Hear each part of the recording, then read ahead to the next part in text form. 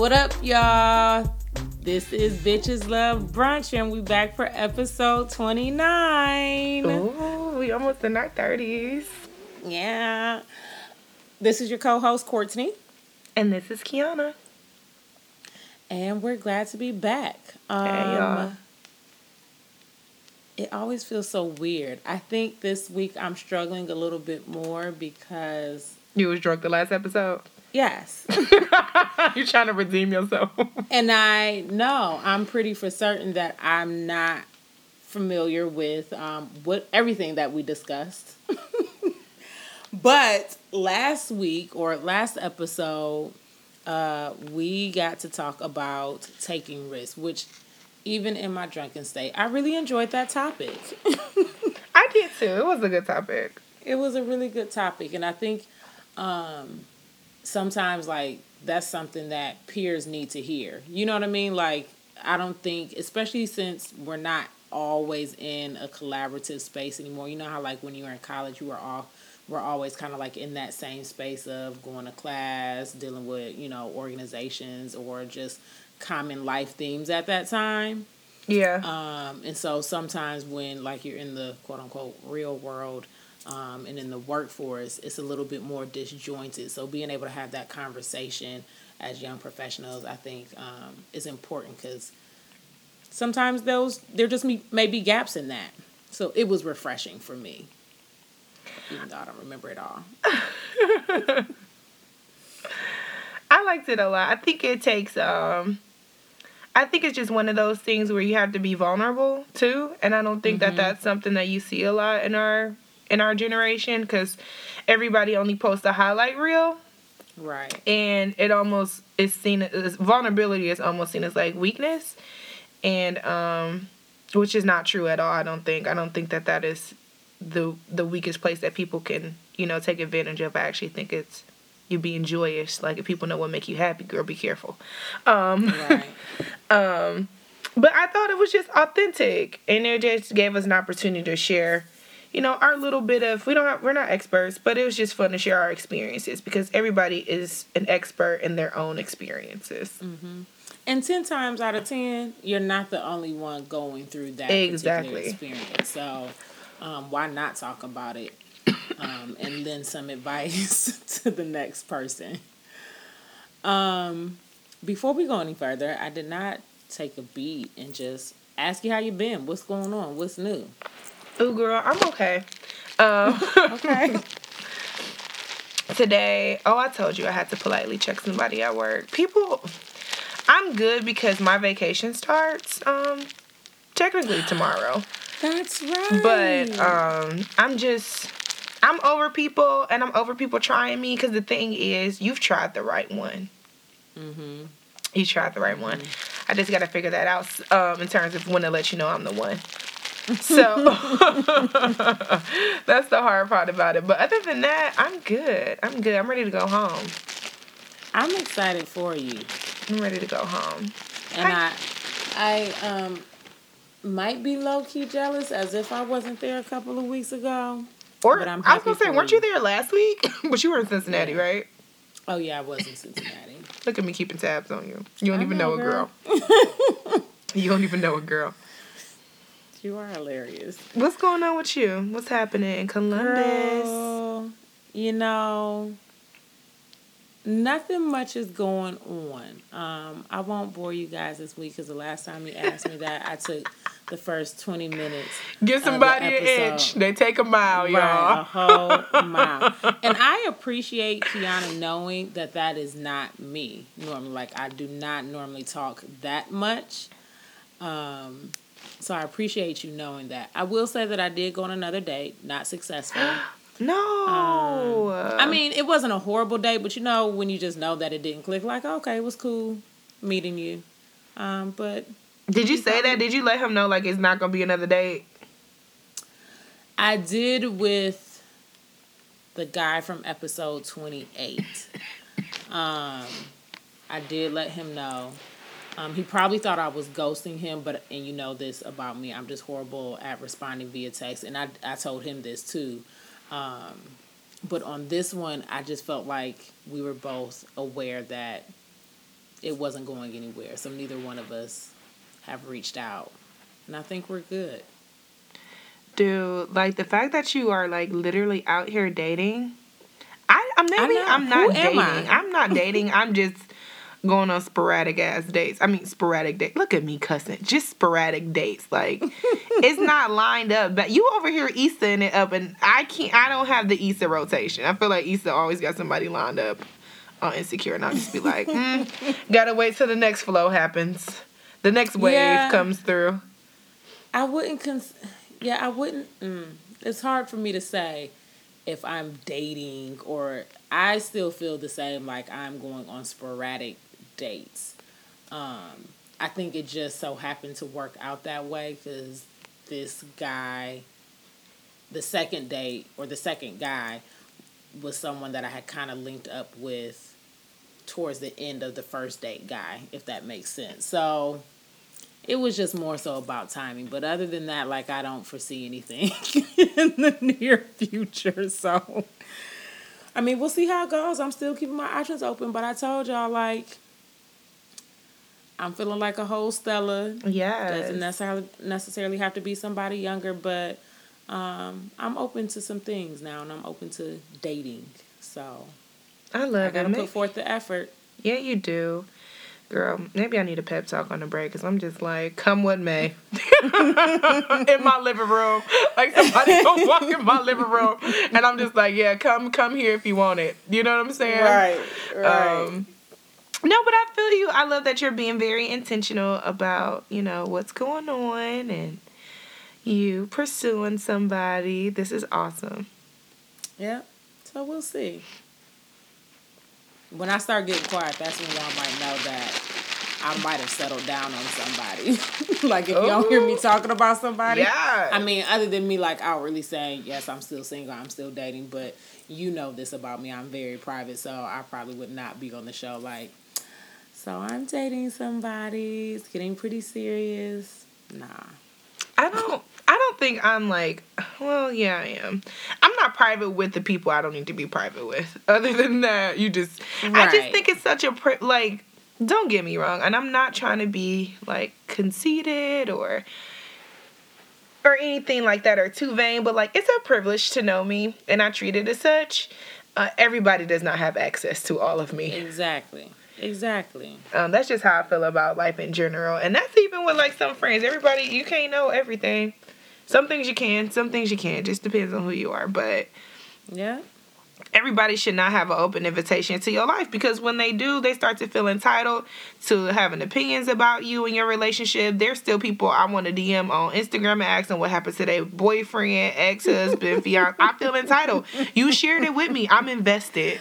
What happened to our relationship that I watched you be in for the last whatsoever months? And that's not my business, but I feel like it is now. Yes, now that you've shared it, but that's why I don't share it. So precisely why I don't let y'all in my business. So yeah, I don't need to know.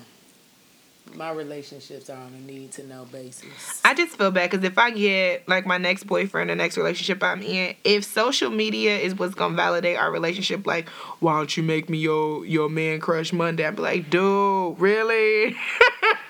I don't do that, and I'm not going to. Like, I'm with you. That should let you know I'm crushing on you all the time.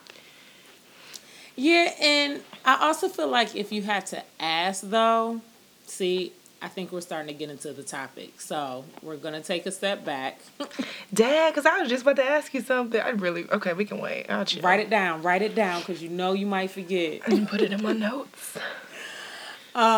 So, before we delve in too much. I forgot it already. Never mind. Go ahead. Gosh, well, I will try to remember what I was saying. That way, it may trigger what you were thinking. But before we delve in too much, let's quickly pass the mimosa. Kiana, what are you drinking, if anything? I am having water. I just left the gym, so no drinks for me tonight. Okay. What are you drinking? I'm not drinking a thing. Okay, we sober. I think my liver deserves that. An extended break. Yes, I mean, I'm drinking water as well, but no alcohol on this end. Okay. Well, you want to share the good news with the people? Oops, sure do. um, so this quote is coming from one of our beloved members of a beloved group by the name of TLC. This quote is from T-Boz, and it said, "We wanted to empower young girls to have their own stash of condoms and not to leave it up to guys. Some parents thought we were telling their kids to have sex, but we were making a fashion statement to make it easier to talk about sex." So the first topic that we are talking about today is, and it's a question, it's an open-ended question. And the question is, at what age do you think you needed the sex talk? Not when you have it, not when your mama thought it was okay. At what time, what place in your life, what age did you think you could benefit from having the sex talk? So you asking me that now. Okay. Yeah, go ahead. Sorry, I was about to say something. I was like, let me save that for a break. What age I think I needed the sex talk? Mm-hmm. I don't think I needed it until... Ooh, that's a tough one for me. Maybe somewhere between 13 and 17. And here's why it's such a large gap, okay? So, I say 13 because that's how old I was when my nephew was born. And outside of, now, if you can believe this, I promise you I was a very innocent child. So outside of like whatever we're learning in sex ed, you know what I mean? I felt like a lot of that was taken care of there. But to see my sister go through it was a little bit more of an eye opener. I think it became more prevalent and more real then when I found out that she was pregnant. And so that kind of hit home in a different way, like, oh, this stuff is real. Yeah. And not that I didn't think that it was real before, but you know how, like, when things happen, and especially when you're younger, you're like, oh, that would never be me. Yeah. Like, you think you're invincible. You think those types of things, STDs, pregnancy, that they can't touch you. And so I would say that was like the first point where it was really real for me. But then after that, and because it was my sister, so it was a little different too. So it was like, oh, you out here having sex? so part of me was like, oh, I see you, girl. Shut up. And yes, at 13, and the other part was just like, again, it's just, you know, it was more prevalent for me, and it was a little bit more of an eye-opener. But then I go into my high school years, and like I said, between the sex ed conversations and all of that, I felt like that covered the bases. And I honestly really can't say that I ever had an in-depth sex talk. Oh, we're going to get there later. Put a pin in that one. Outside of that. Okay, I'm done. Go ahead. I think I needed the sex talk at every major life-changing event I've had. That's good, Kiana. I did. I think going into middle school, I think it first started in middle school. I need the sex talk there. I need the sex talk in high school. I need the sex talk in college. I need the sex talk when I move to another city. I just needed somebody to talk to me about not only the action of having sex, but how to have a healthy sexual relationship with somebody and what that looks like, and understanding that sex and relationships are not monogamous. Like they're not mutually exclusive. And so you can have sex and not have a relationship, and you can have a relationship without having sex. Both of those I would not suggest to people. But for me, in the way that I operate, I'm more so of a very emotionally driven person. So whoever I did, sleep with, I was very emotionally attached to them. And I just think that I need a guidance at every life-changing event. Because I think that oftentimes, just like drugs, just like anything that can be abused, I think that sex can be used as a coping mechanism. Mm-hmm. And I also think the older that you get or the younger that you are, sex is also can be a form of manipulation. And I think that I needed that wisdom at every stage. That's fair because sex looks different. It does. At each of those phases or each of those stages. And I apologize if I'm just repeating what you said, but sex in a relationship is different than just casual sex. So all of that encompasses different things. And those conversations are different. Yeah, they are. I think when people hear sex, the sex talk, quote unquote, they think of the birds and the bees. Right. And it's just so much more than that. Like there are layers to that build upon the physical aspect. So I think that's a really good point, Kiana.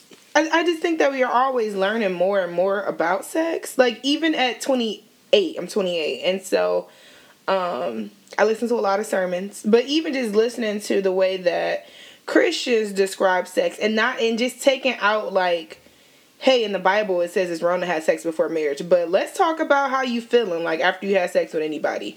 Like, are you feeling fulfilled if after any of your sexual encounters? If not, then let's take the Bible out of it, but you ain't feeling whole after this. Something ain't right. Mm-hmm. You know what I'm saying? And because sex is different for everybody. So let's talk about you and sex. Like, not just this generalization of sex. Exactly. But you and sex. Because everybody identifies with that differently. That's absolutely a fact. Because it took me so long, I think, as an adult to realize, like, the way that I was having sex, it was, I was looking at it like sex and relationship are mutually exclusive. You know what I'm saying? Like, they belong together. If I'm having sex with this person, then I'm committed to this person. And that was not, as you all know, like, that's not what happens in this generation. People are plugging through people with no emotional attachment, but that's just never been my reality and from my sexual experiences. Yeah. So that had to shift for me, and it was a paradigm shift, but it was an uncomfortable one to be like, oh, you don't want me? Like, want me? That took some learning and getting used to, but that way of having sex with somebody with no attachment, nobody had ever talked to me about that. And probably for good reason, though, right? Because that may not have been the intent. I think that it is for good. The intent of it was good, but I think that, like with anything that's sheltered for too long, it can be harmful. Yes, absolutely. I guess my point, though, is it's just like nobody may not have been having the conversation with you about sex without attachments, because if you're speaking biblically and religiously, you are supposed to have the attachment. So It's like, I don't want to have that conversation with you, but subconsciously or consciously, I'm not having that conversation with you because that's not, to me, for whoever is having this conversation with you, what sex is meant for. Right. So it's like, oh, we don't even need to talk about this. But you're absolutely right in that just because that is not the intent of it, like, we do recognize that is so often what happens. Right, like, how you gonna tell somebody what they could or might not, what they can and what they might not experience? You don't know what's in store for their lives. You don't know what their encounters are going to be like. But I think that that raises a good point. Do you remember your sex talk with your parents? I don't think that I had, not that I remember. Or do y'all have sex, or do y'all talk about sex at all? No. Okay. No, we do not now at all. Not with my mother. And I don't remember beyond the religious aspect of waiting to marriage, having that conversation about sex. My mother was very aware that we were having those conversations in school, because of sex ed or whatever that class was. I don't even remember anymore. Wait, your mother wanted you to wait till marriage? Absolutely. Okay. I didn't know if that was something like she came out and said. I wasn't sure. I'm just trying to get an understanding of what she told you. Yep, absolutely. And I don't think it was as direct as I want you to wait till marriage. Yeah. As opposed to the Bible says, the religion that we follow says you wait until marriage. I know that it may have been a little different from my sister, because I vaguely remember her telling me, or maybe it was her or my mother telling me that she and another cousin of ours, like, they had a conversation and maybe about promise rings or something like that, because back then promise rings weren't like pre-engagement rings. They meant something else. So it was more about the commitment of keeping yourself until marriage. So I think that conversation may have been a little different from my sister, but you also have to remember that I was the fourth child. Oh, yes, that's true. I was the fourth child with a large gap in between my sister and I. So we're 7 years apart. So why do I not know that? I don't know why. I don't think I knew that. Because y'all are so close. Yeah. And then my oldest brother is 10 years apart. So raising me just looked different. Oh, you was the one that got away with everything. Yeah, maybe. Okay. Maybe. I mean, I won't do that. But yes, maybe. So, in some forms, but raising me, because there is that 10-year gap, 10, 9, and 7-year gap between me and my siblings, though it looked different raising me from my mother, my siblings also didn't play no mess either.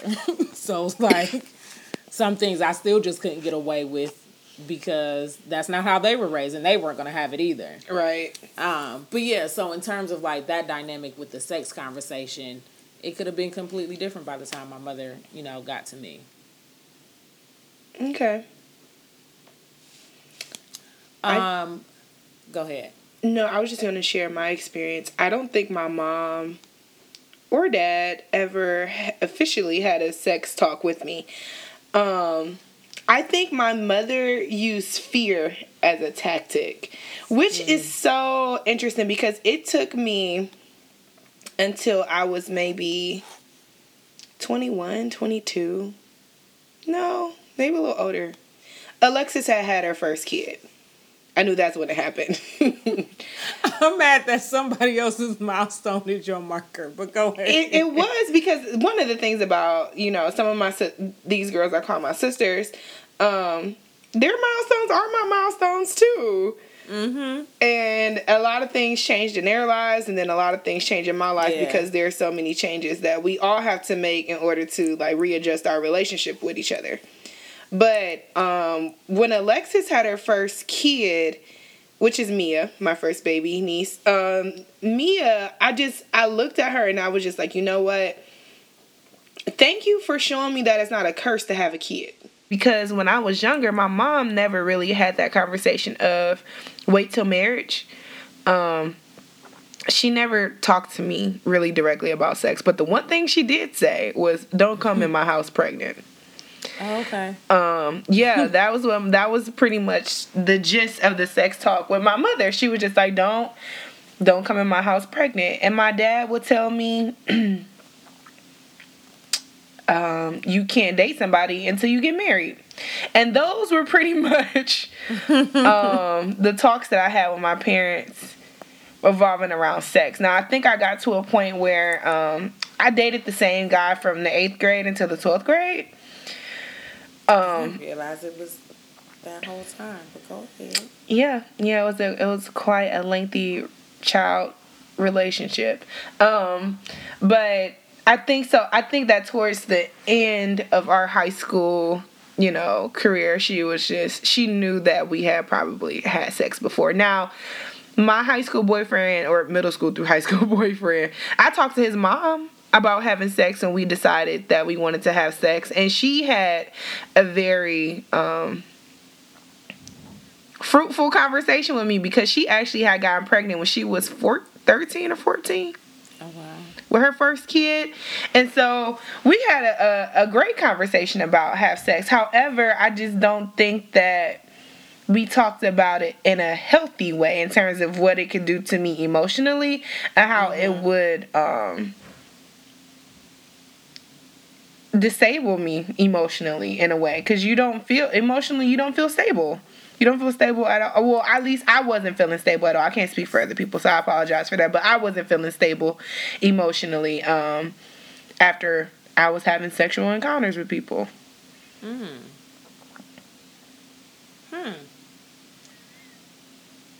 Yeah, so those were my sex talks. Which I honestly don't think is too uncommon for our generation. You know what I mean? I feel like it was either one or the other. Like you said, you had that conversation with the mother of the guy that you were dating.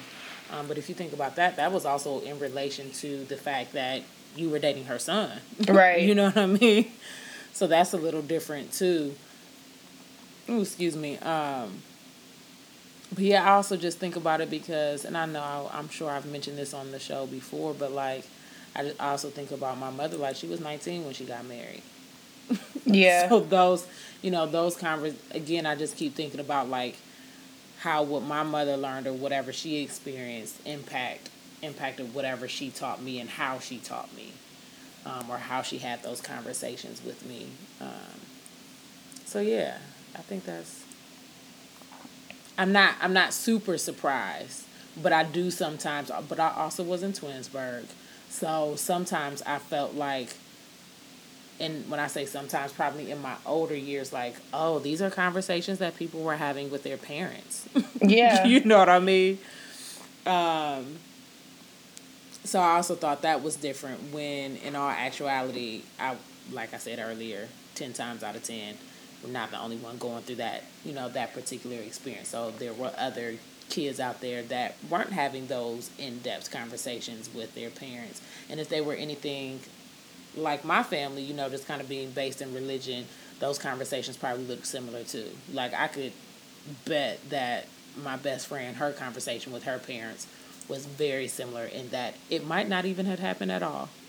So, yeah. I think that for me, it wasn't even so much like people are having these conversations with their parents. I'm like, I'm allowed to talk to my parents about this.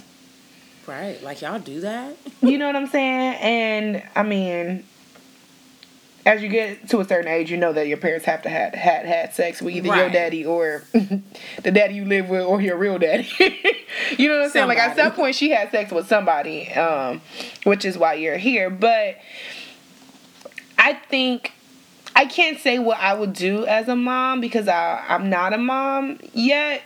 But I would hope that I would be able to have these conversations with my daughter, because I don't think it's only a sex talk. And I think this helps shifts us into our next conversation. But it's almost to set expectations for what you want in your dating life or your relationship life. Because I think that they can go hand in hand. It's funny you say that because everybody knows I don't have any children. I don't want any children. But I had to have that sex or some variation of the sex talk with my mentee at one point. But it was, like you were saying, shifting to the next topic. It was a piece of the sex talk, but also the expectations of what you want or the expectations that you set for your dating life. It was just really interesting, especially from that standpoint, because it's like, now granted, her mother and I have a good relationship, so I knew that she was comfortable with me having those conversations with her, because she's like, no, I prefer it because I don't want to be the only one just, and the only one having the conversation with her, and I don't want to just be barking at her about it, essentially. Right. But having that conversation with her about, okay, where are you at? What are you feeling? Are there things that you think you want to do? Are there things that he wants to do but you're not ready to do yet?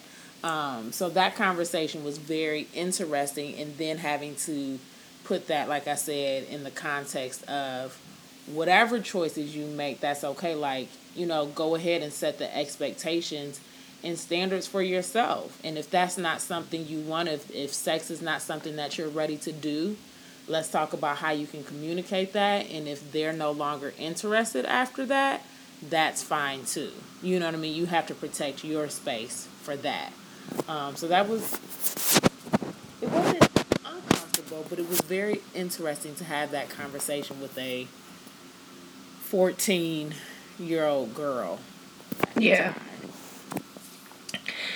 Yeah, I think that I think what you hit on was really important. I think that a lot of women often feel pressure to do what a man wants to do physically, and I think that is your choice. You know, even at a very, it don't matter what age you at, it's your choice. It's always your choice. Nobody can take that choice away from you. And just to empower young women to say, like, you know, if this is not what something that you want, or if you have an expectation that you want this and that and this and not that, or this and that and plus that, it is okay. That is okay. You are not needy. You are not nagging. You are not extra. You aren't, you know, playing hard to get. You're not a tease. You are you, and what you set for yourself, people will follow. Yeah. People will follow.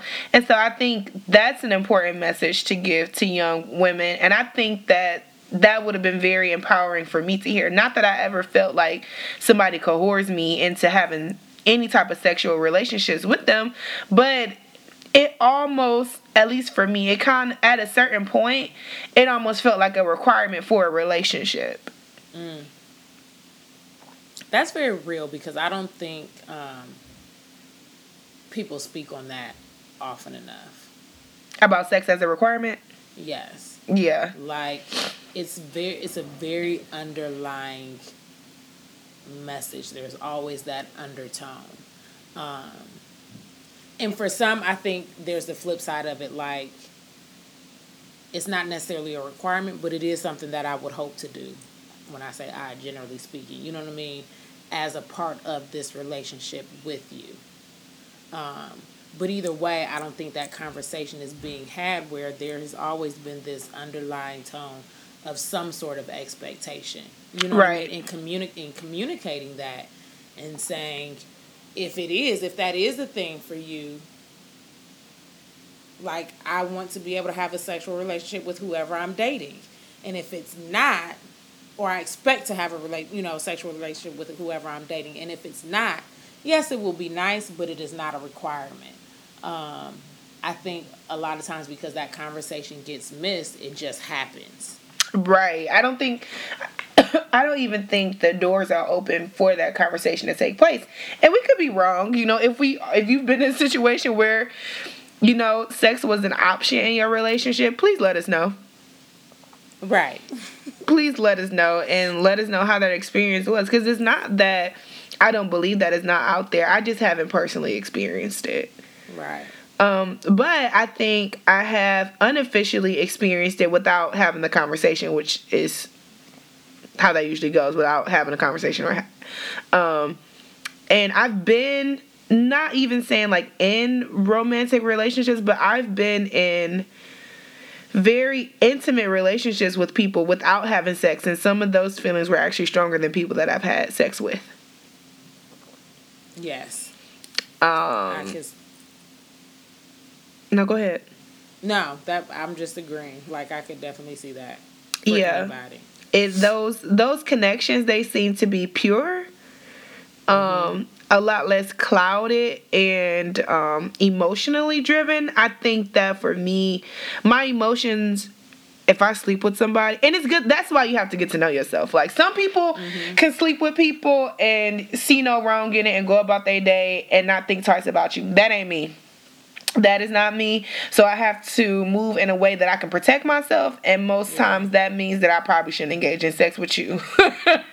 You know what I'm saying? So until you are ready. Until I'm ready. And so my emotions are just sky high. So a lot of things get clouded. A lot of judgments aren't there. A lot of signs are missed. And so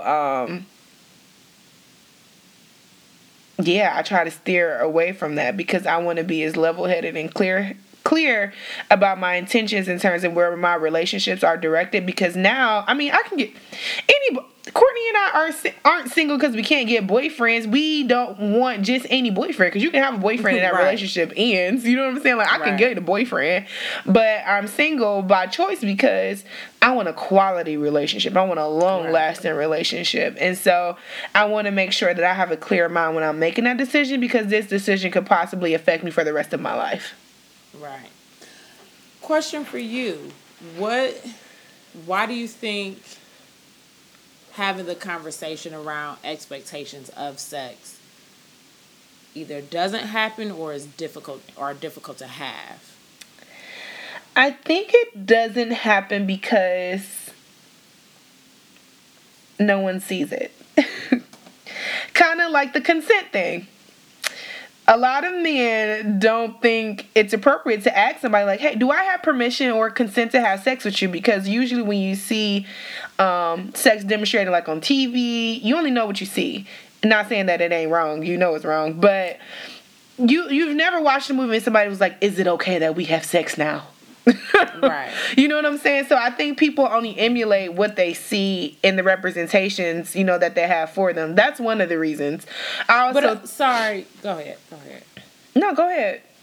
No, I was gonna say, but even in the aspect of just having the conversation, the candid conversation of like saying where you're at, being comfortable in saying, I am open to dating right now, but I'm not looking to have casual sex. I'm not looking to sleep around. You know what I mean? That type of thing, that type of conversation too. Or having the very candid conversation of, yes, I'm open to dating and relationships. And at some point, I hope that comes with a sexual relationship. You know what I mean? Like having those conversations of your intentions about sex, not necessarily the moment before or the moments leading up to, like, okay, so can we have sex now? But I think that's the same thing. I think that people don't see that. I don't think that that's demonstrated. I don't think that that's something that you see often. You hear about things that may have happened, but how often do you see representations of people talking about their expectations of where they want their relationship to go? But I also think it's like if you put that out on the table, you're opening yourself up for rejection a lot sooner than later. Yeah. And who wants to start off whatever it is that you're doing already in the negative, but when in turn it can save you a lot of time. But I actually liken it to, and maybe that's why I'm struggling with this idea of like why we don't have the conversation. I actually liken it to me having a conversation about children, whether somebody wants them or not. Because I feel like I need to be as upfront as possible in the beginning. But I do think, and I'm not by any means speaking for all women, but I agree with you about the rejection point in that, and I think it happens more so with women because, and maybe even more so with black women, but once we find an eligible man that looks really good on paper, the dates are going well, and the moment that you say you don't want to have sex, there's this fear that they're no longer going to be interested. And so you're going to hold off on saying that and maybe even break some of your rules all at the expense of that because you have this fear of them leaving and you feel like you found this really good guy. You know what I mean?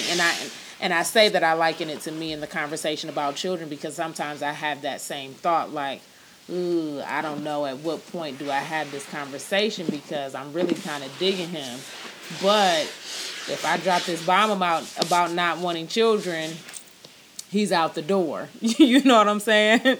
So I think it's really interesting about this whole fear of rejection piece. And like you said, because in all actuality, it'll save you so much time and possibly a lot of hurt, a lot of headache. I'm not saying that you don't take those risks to be in a relationship with someone, but things could turn out so much better because you are staying committed to what you know it is that you want for yourself. It is. And you know what? It's easy to say, like, girl, it'll save you so much time. But what that means in my reality and what a lot of women's reality is that, yeah, that's saving me time, but that also means it's just more time me being by myself.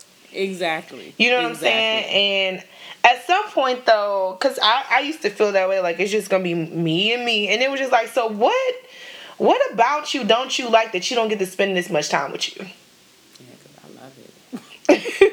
And I had to answer that question, and I think that's what has like helped me is just asking myself really, really difficult questions and forcing myself to answer them aloud. Because I can BS anybody, I can BS anything in my head, but to give myself like a concrete answer and be like, what is it about you that you don't want to spend this much time with you? Because you might not ever get this back. Did you land on something? You don't have to share it. I'm just curious. I did. I landed on something, and I think that's what got me to warming up to the idea of being single or being by myself or being without a romantic relationship, because I don't necessarily mean that I have to be by myself. Darn, I just lost my train of thought. But like, I'm not being punished for being single. Being single is not a punishment. If anything, God has given you so much grace to give you so much time to get yourself together before you ruin something that you've been praying for. It's an opportunity, and that's how I see it. And I don't want to speak as if it has always been that way for me, but no, I completely agree. That's how I see it. And once I did start viewing it that way, I was like, this is nothing but an opportunity to prepare myself and allow God to prepare me to be everything that I'm asking of my mate. Because otherwise I could just be a mess. With this idea, well, I know you don't have kids or no, don't have kids or don't, desire to have kids, but like in your mentee or mentor role, how do you approach being a single and discussing being open to having sex if you are open to people exploring sex outside of marriage? Ooh. I haven't had to touch on that. Okay. To be completely honest. What is coming to mind for me though is that I don't ever feel that I could tell somebody to not do something that I've done. You know what I mean? And that a lot of people have done. Yeah. I wouldn't sit there and be like, you should not have sex until you're married. That's the only way to be, that type of thing. And also still coming from that aspect of the mentee-mentor relationship, or even with my nephews, my god babies, nieces, all of that. I would just, consider my friends first. And you know what I mean? My friends and the parents of my mentee. That would be the first thing. And so to me, for that reason, it's important to have a good relationship with the parents if you're a mentor, or knowing that you are aligned with your friends in that, in that thought. And even if you're not, supporting that conversation, like you do have a choice, but also just recognizing or acknowledging that you're just another person. Like whatever decisions that they make, I'm just another person that they can come to. I'm another person that they can ask questions, that they can vent to. If they don't feel comfortable having those conversations just yet with their parents, if nothing else, I'm an open ear. You know what I mean? And I think that's first in that aspect as who I am. As a parent, I think it would definitely be different. But yeah, I really haven't had to encounter that. But bottom line, like, I can't tell somebody not to do something that I have done. I would want to give you all the warnings, all the resources, as much as possible. But at the end of the day, it's your own choice. It's your choice. And I think people forget that, like, you do have a choice in this. Yeah, it's true. Very true. I think for me, that's a tough conversation. Yeah. Because I have had sex outside of marriage. However, one, I would say, like, what you said first is determine, like, my relationship with that person. Because, one, I never want to go into any situation just off the bat speaking what I like to call Christianese. Because not everybody understand that language. You know what I'm saying? Like, and you're gonna turn people away. You will turn more people away than you will invite them in.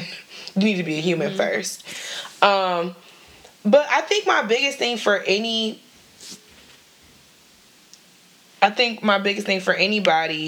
or talking to anybody about that would honestly be,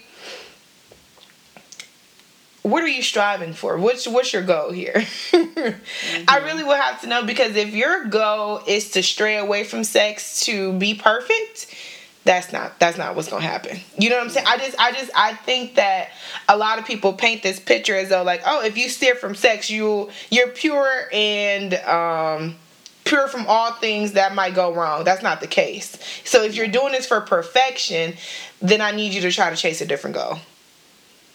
Also, not saying that you still shouldn't try to, remain abstinent or whatever, but a lot of people just misconstrue, like, if you haven't been sexually or haven't had any sexual experience, then that means, you are free from sin and you won't do anything else wrong. I think that is absolutely crazy. And I think that is the notion that bothers me about the church, that they try to put on people about having sex before marriage. It's just like, if you don't have sex before you get married, you will walk into a perfect relationship. That's not true. Right. That's not true. So stop telling people that. However, I think I would talk to them more so about, I can only speak to my experience, and it's about, like, the emotional captivity that I was in from, exchanging or going into different sexual encounters with different people. Just the idea of perfection, I would try to, squash that goal. But two, I think I would just lead back to, what's the purpose behind this? What's the goal in mind? And oftentimes you'll hear people say, like, it's because, I love him or I love her.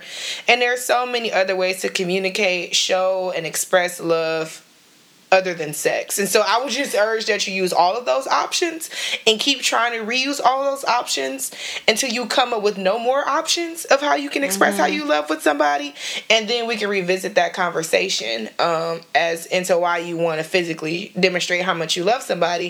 And while I don't think that is fair that I'm able to tell somebody not to have sex because I had sex before I got married, I do think that it's fair for me to throw out warnings to be like, hey, this is what happened to me. This is my experience as a person who is like this. You may not even be that type of person, but as for me, and if you're anything like me, this is just something to be aware of, that these are some of the things that come with having sex with somebody, and not just scaring kids away from, like, gonorrhea, chlamydia, AIDS, and pregnancy, but also the emotional attachments, the financial situations that you may get yourself into, even missing out on, like, class and stuff like that. Because I know I've been to the point where I'm going through a breakup, and of course I've had sex with this person, and I literally, like, I don't even want to go to class. You know what I'm saying? Like, there's just so many things that it could impede upon other than enhance you to become something, I think, before marriage. Now, that's just my personal view on it, but I understand biblically why it says that, but I think that it's so much more, you have to provide so much more context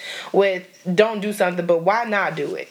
You know what I'm saying? Right. And so I think that, if anything, I would just try to equip anybody who I'm talking to about the topic, just to explore different ways to, show your love, express love, because I think those are skill sets that we often don't really cater to in terms of, like, emotional intelligence and emotional awareness and things that you can do to express yourself and communicate, well with somebody else, versus just physically doing it. And I think that a lot of times sex is used to communicate something that you can use for words. Come on, Tiana. Or actions. So I think that there's just a lot of other ways to explore love outside of physical. Now, when you get married, do the thing all the time. You know what I'm saying? Do it whenever you want. But I think there is some practicality, even in exploring, like, even if you are sexually active with your partner and y'all aren't married, I do think it's worth exploring, finding other ways to express love. Because you are going to want to need those eventually. You're going to want to tap into those. And what better way to enhance somebody's way of communicating with you verbally, non-verbally, through gifts, through quality time, through whatever it is however you communicate your love. I think that you're not doing anything but further setting yourself up for success and setting your partner up for success, rather than just looking for physical ailments to complete you. Because at the end of the day, the once you figure all of those non-physical things out, the physical will just intensify that, but in a good way. You know what I'm saying? As opposed to if you go the opposite route, where you're focusing on the physical first, but you haven't really identified anything outside of that, like it's hard to then backtrack. Not saying that it's impossible, but I think it's harder to then backtrack and say, this is how I also show love verbally, through my actions, whatever, kind of, like the 5 love languages. I think it's harder to do that when the physical has already been added. And not to say that we all aren't guilty of it. That's just something that I recognize as well. It's just like, well, you could have done that in the beginning to create a better foundation. And that way, when you do add that bonus level to it, then it's even better because you already have this more intimate connection. Right. And I think it highlights, when women say, like, I'm different. You know what I'm saying? Like, I'm not like the rest. Then be different. Don't be like the rest. Because anybody can offer up their body. It don't take much. You can pay for that. But be different. Work on those skill sets that really will set you apart. And I think that learning how to communicate love effectively in different ways will absolutely set you apart from the rest. Because this man will feel, and you will learn how to make yourself feel loved in so many different ways, shapes, and forms. And 2, you can't give something that you haven't given yourself first, or know that you've received it, or can acknowledge that you've received it, or know that you want. Exactly.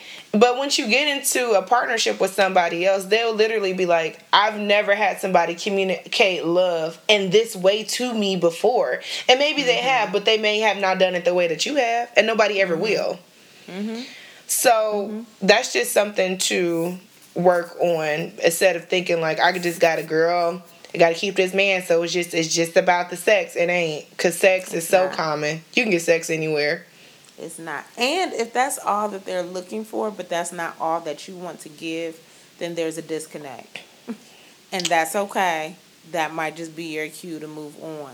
I was talking to one of my homegirls about something similar like that. Like, she was just like, I recognize that I am, there are certain things that I want to do for my significant other, and I miss doing that. You know what I mean? But if all that he is looking for is, if he just needs the basics and maybe the non-communication to avoid things, and just the sex is fine, but you want to be a giver, or you want to show love through A, B, and C, you're not going to be fulfilled either, because this person isn't allowing you to show love in the way that you need and want to show love. Quick question before we head to the wrap up. I was checking time. I think quick question. What other dating or relationship expectations do you set outside of the sex realm? Let me see. Because I ain't going on as many dates as you are these days. But when I do. I think for me, I'm just trying to understand if somebody's a decent human. That's really one of my top expectations, to make sure that you aren't misogynistic, that you aren't homophobic, just seeing how you can function, because I think the way that I've been approaching dating is, I do understand why I do have to have these expectations for somebody, but before I have these expectations, I just need to know if I like you as a person, because I've also spent a lot of time with people and developed relationships with them, and turned out not to like them as who they were, just like existing. And so for me, I'm just trying to figure out, like, are you a person I could just hang around? Because the large extent of a relationship, especially a long-term relationship and a marriage, is you're going to be spending a lot of downtime with this person. So I just want to know, do you got potential to be like my homie? So I think that's my biggest expectation when I go into dating right now. It's just like, can I stand to be around you? Like, do I just like you, who you are as an individual? And then I think after exploring that, in terms of like a friendship or just allowing you in my space as another person, I think after that I set the expectations of where we can move forward in terms of like seriously dating. Because I'm not dating to look for my husband right away. I'm not looking for that. I'm looking for a friend right now. Mm-hmm. A very, very close friend that I do know that I do want to turn into my husband.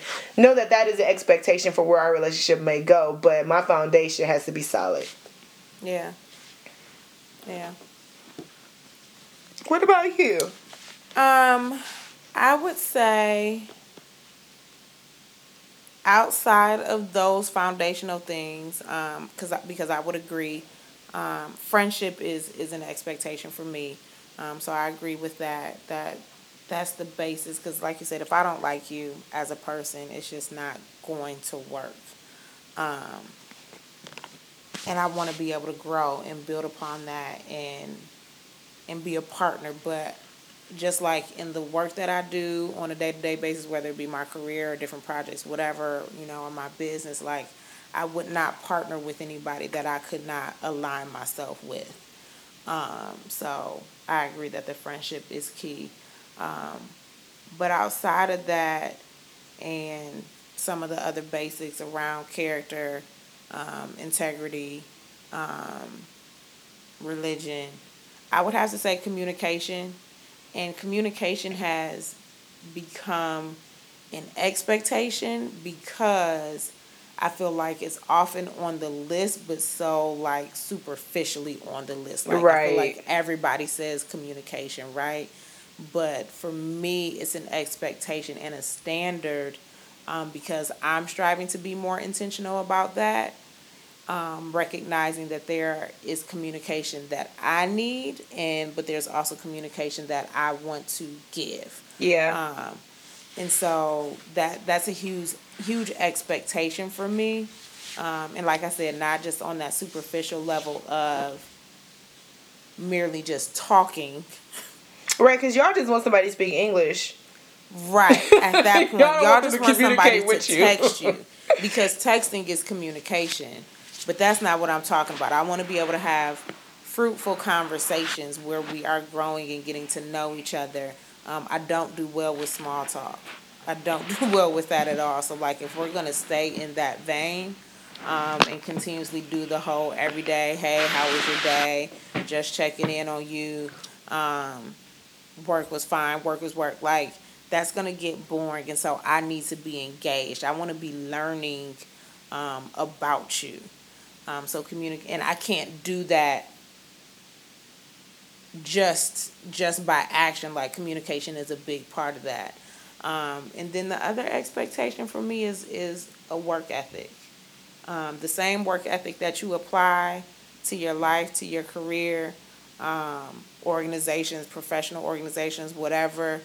I want to see that in the relationship as well, because I feel like it should all translate. And if you can be lackadaisical about us, I'm not here for that either. And again, and I think I've shared this on Instagram or something like that. Yeah, because that's really the main piece of social media that I use. Like, I can't do the work alone. And recognizing that relationships are work. There are going to be those times where it's just not all hunky-dory. And there are going to be things that you are going to have to work through, whether they be directly impacting your relationship or something outside of that, outside of your relationship. But it may just be something that's impacting you, but it will indirectly impact your partner. So I need to see some level of work ethic within the relationship. That's a big thing for me. Those are good ones. Like, you got to tell me you want it. Like, I need to know that. Like, I want to know that you want to be here and that you want me. And I want to be able to show you the same thing. That's it. Oops. I'll stop now. All right, girl. But they out there. Y'all heard her. She's single. She dating. Okay, that's not a plug. It don't hurt. You're right. It doesn't. Well, do you have anything else to add before we take a break for our ad? Nope, I forgot we was sponsored, y'all. We sponsored. Ew. All right, well, let's take a quick break for our ad for Sound Ears. This episode is brought to you by Sound Ears Media. Sound Ears Media is a multimedia production company based out of Cleveland, Ohio. Sound Ears provides its listeners with weekly curated playlists containing wide-ranging musical selections, from the newest release hits to some of the greatest nostalgic classics in music. And Kiana and I are super excited about this new partnership, as Bitches Love Brunch will have its own weekly curated playlist. So anyone looking for personal playlists to fit your unique vibe, DM them on IG at Sound Ears or on Twitter at SoundEars_. Or you can shoot them an email at soundearsmedia@gmail.com. And we're back. Hey, y'all. Hey. Okay, wrapping up episode 29. 29. I think we're gonna make a mark this week, but let me not speak too soon. Kiana, do you have a brunch spot, or is it tip first? Shoot, It's the tips. It's okay. it's the tip. No Dang. worries. Who you giving your tip to, girl? I am giving out my tip to two wonderful people who I have the pleasure of attending their nuptials this weekend. My friends Ariane and Antoine, which when they hear this, they would be Antoine and Ariane Steele. Is that how that works? Ariane, Antoine Steele? The man goes first. They'll be the Steels. But I know we said a lot on the podcast about, exploring your sexuality and exploring sex. I did just want to let you guys know, and I feel comfortable saying this because this is public information, but these two people, they waited. They waited to have sex with one another until their wedding day. And that's not to say they didn't have hiccups, to get to this journey, individually. But once they met each other, before they met each other, they were already waiting. So their story is beautiful. It is magical. It is Christian. And it is possible, too. So if you're listening to this and being like, well, are you saying that I can't wait till marriage? You can. And it can work. You can absolutely do it. You can absolutely work. But know that shoe isn't for everybody, and that's okay too, because God loves them. You don't have to love them the way that God loves them. You should though. But my tip to them, I'm gonna give them a 80% tip. So congratulations, guys. Awesome. My tip this week is going to be 100% tip to Black men, and particularly men. Hold on, it gets more specific. Particularly men who support women and men through sexual assault, harassment, and rape situations. I say that because this past week, Let me be quiet, y'all. I'm sorry for myself. She let me talk in peace. Go ahead, Courtney. My bad. I say that because, and this is the tip, because this past week, the belittling of sexual assault was thrown in my face in a way that it never had been before.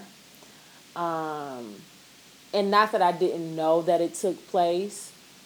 Definitely did, and it's definitely heightened right now considering everything that's going on with Kavanaugh and Bill Cosby, the whole Me Too era, like all of this stuff that's taking place. Like, I feel like this topic is very front and center, and you can read through any comments where men have just been bashing women or men that in the terms of like not believing them or just being dismissive, like ugh. Yeah, and being dismissive, and I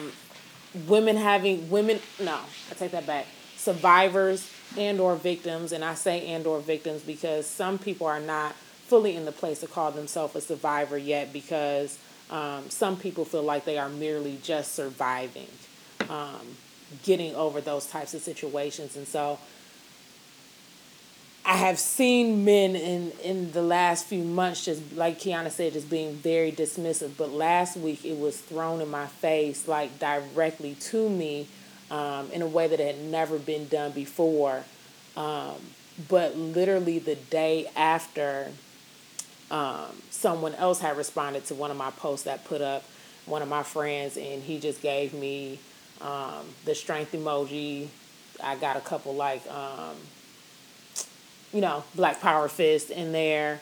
And then I just saw other celebrities coming out, other black male celebrities coming out and supporting it. And so I really had to take a moment to just be grateful, because even though I had that one occurrence thrown in my face of just it being very dismissive, I had to remember that there are tons of black men around me that do support it, that do recognize it, that are more sensitive to it. And so this one bad apple could not spoil that for everyone.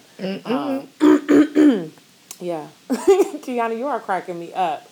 But so with that being said, my tip is, like I said, it's 100% and specifically to the black men and men in general that are supporting that fight for victims and survivors of sexual assault. We appreciate that. Right. Yeah, we appreciate that, because it means a lot, because not everybody is like that, and not everybody can be as sensitive and realize how offensive their male privilege can be. So. All right. Thank you. Those are your tips. Brunch spots? I don't have any, so Cool. you go ahead. Brunch spot. I visited a place in Midtown Nashville called Tavern. It was really good, y'all. So I went and I had a cornmeal blueberry muffin, which was bomb. It was like literally what it says, like a muffin, but it was a waffle. Cornmeal blueberry waffle. That's what it was. My bad. It wasn't a muffin. It was a waffle that I thought mimicked a muffin. Anyway, y'all try it. And then they had these specialty hash browns called white trash hash. I was a little nervous about this. And so it had like, it looked a little crazy. You know what it looked like? It looked like the rice at House of Japan after it has that stuff on it that you don't like. But anyway, that was really good. It had like all different type of peppers in it and cheeses that I ain't supposed to eat. And y'all, it was fantastic. So go check and they got a 2-for-1 special. Always go check them out. Yeah, I saw your picture of that and I was like, I thought it was fried rice at first, and then I was like, white trash hash. Yeah, it was hash browns. That don't sound good. And it, never mind, I ain't gonna say that. I'm trying to be cognizant of my words. So, but I'm glad you enjoyed. That's good. In Nashville, you said? Yep, Midtown. Okay. Are you gonna check out some brunch spots while you're home? I don't know. Okay, well, stay tuned, listeners, for episode 30 to see if Kiana went to any brunch spots in Cleveland, and maybe I would have gone to a brunch spot as well by then. Okay, cool. All right, we'll see y'all in a couple weeks. Oh, no, you didn't do social medias. Oh, shoot, real quick. Joking. We about to do social media. Follow us on Instagram at bitches_loves_brunch. Go check out our Facebook page at Bitches Love Brunch. And the way you're listening to us now, please subscribe, please rate, please review. Go on iTunes, go on SoundCloud. We are there and we're waiting for you. And so that concludes 29. Episode 29. Come see us when we 30. Bye.